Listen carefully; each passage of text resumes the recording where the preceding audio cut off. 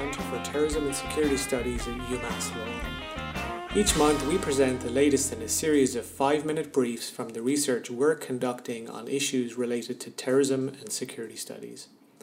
My name is John Horgan and I'm the Director of CTSS. In today's podcast, I'd like to give you an introduction to the topic of disengagement from terrorism. I think it's fair to say that interest in this subject has been phenomenal in recent years.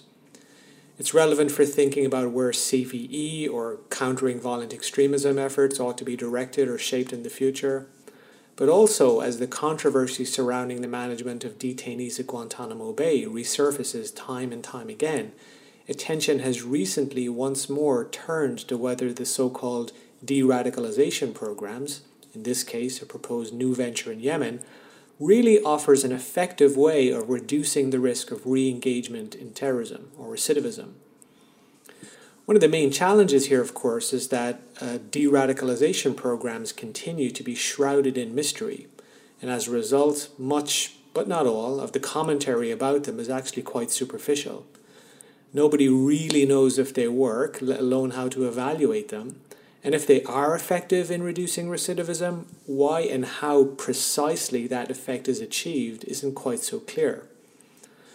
Now, my basic argument here has been that de-radicalization programs, or whatever we choose to call them, are doomed to fail unless those who create, run, and evaluate these programs first understand what it means to disengage from terrorism.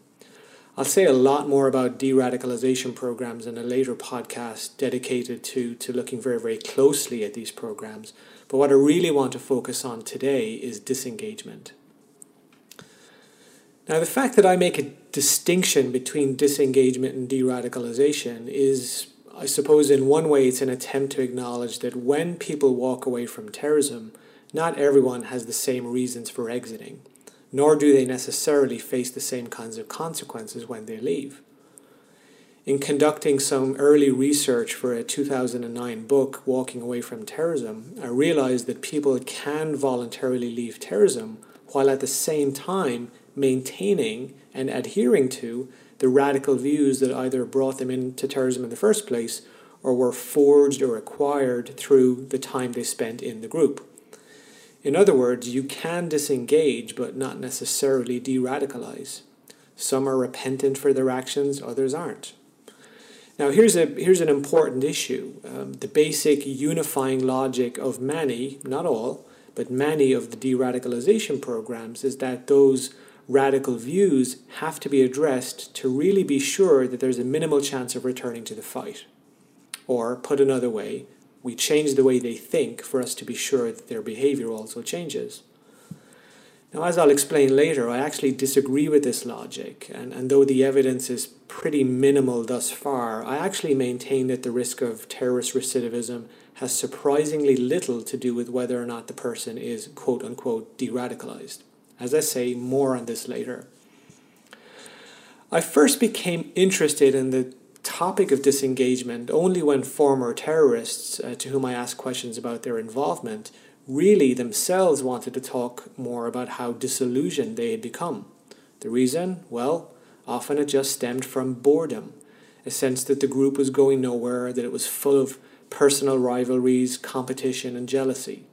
In other words, far from the glamour of what being a terrorist is, at least privately, expected to be. Some terrorists leave because they want to, others because they have to. We know that. Some have to leave, for example, because of imprisonment. We might think of prison as a kind of involuntary disengagement. But interestingly, many of those who are imprisoned tell us that they really were starting to turn away from terrorism regardless. Our current research in disengagement involves three distinct but interrelated elements. First of all, we've conducted a major literature review on disengagement from a variety of violent and non-violent settings across multiple disciplines, so psychology, sociology, criminology, etc.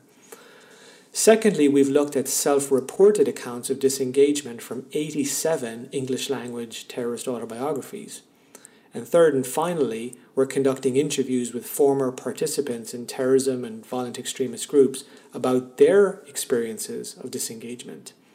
We've conducted only 11 interviews so far, with 19 more to go for this study. The research is ongoing, but we are starting to push out some preliminary findings. Okay, so let's begin with the basics. When I talk about disengagement, I'm defining it very simply as the process of ceasing terrorist activity. That's all it is. It doesn't always require a change in ideology or beliefs, but it does require an end to terrorist behavior. Disengagement is distinct from the process of de-radicalization, although they are sometimes related. Individuals may disengage from terrorism without necessarily de-radicalizing and abandoning their ideology. But the opposite is also true. Individuals may de-radicalize but not necessarily disengage. They actually may remain in the movement despite their disillusionment, often because they feel they have no way out. Our major review of the literature suggests that there is no single reasons why individuals choose to walk away from terrorism. We actually draw very, very heavily on the model of voluntary role exit, which was proposed by Helen Ebaugh, in which she actually laid out 4 steps to disengagement from a role. Now, we've actually added a 5th stage here, which we believe to be important in terms of understanding the barriers to re-engagement. And we're going to post a brief on our website to outline all of this, but for now, let me just summarize all of this in a nutshell. The literature suggests that there are a number of factors that make individuals more likely to want to disengage. We can think of these very crudely as push and pull factors. Push factors are associated with the challenges of engagement and commitment to a terrorist group. In other words, the reality of life in one of these groups. And push factors generally tend to include things like disillusionment with key personnel, disillusionment with the strategy or the actions of the terrorist group, a loss of faith in ideology, difficulty adapting to the terrorist lifestyle, which related to that, the inability to cope with the psychological and physiological demands of carrying out attacks, which can sometimes lead to burnout. Disillusionment can also, however, stem from boredom, from just the day-to-day minutiae of engaging in activity. Pull factors, on the other hand, are the lures that draw people towards a different kind of life, a different kind of engagement. Common pull factors include things like positive interactions with those who hold moderate or different kinds of views. But very often, pull factors tend to be far more mundane, so longing for the freedoms of a conventional life, employment, education, a desire to marry, establish a family, financial incentives, and so on. Preliminary analysis of the autobiography suggests that individuals involved in terrorism are more likely to report push factors as playing a large role in their decision to exit as opposed to pull factors. And the main push factors that are cited include disillusionment with the strategy or actions in 37% of cases, 31% report disillusionment with leaders, and 27% report disillusionment with other group members. Burnout and disillusionment with day-to-day tasks are also very commonly reported. Also, and this is again just from the autobiographies, the 2 pull factors most commonly reported were the desire to dedicate more time to one's family and the desire to pursue employment or education outside of the terrorist group.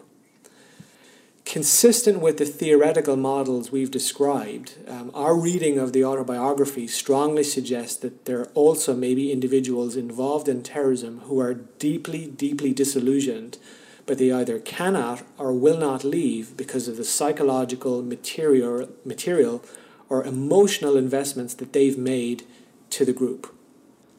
Our interviews, on the other hand, suggest that one's role within the terrorist group may play an important part in explaining his or her likelihood of leaving. Would you like to know more about this or other CTSS projects? If so, please visit our website at www.uml.edu/CTSS. We look forward to bringing you a lot more podcasts in the very near future.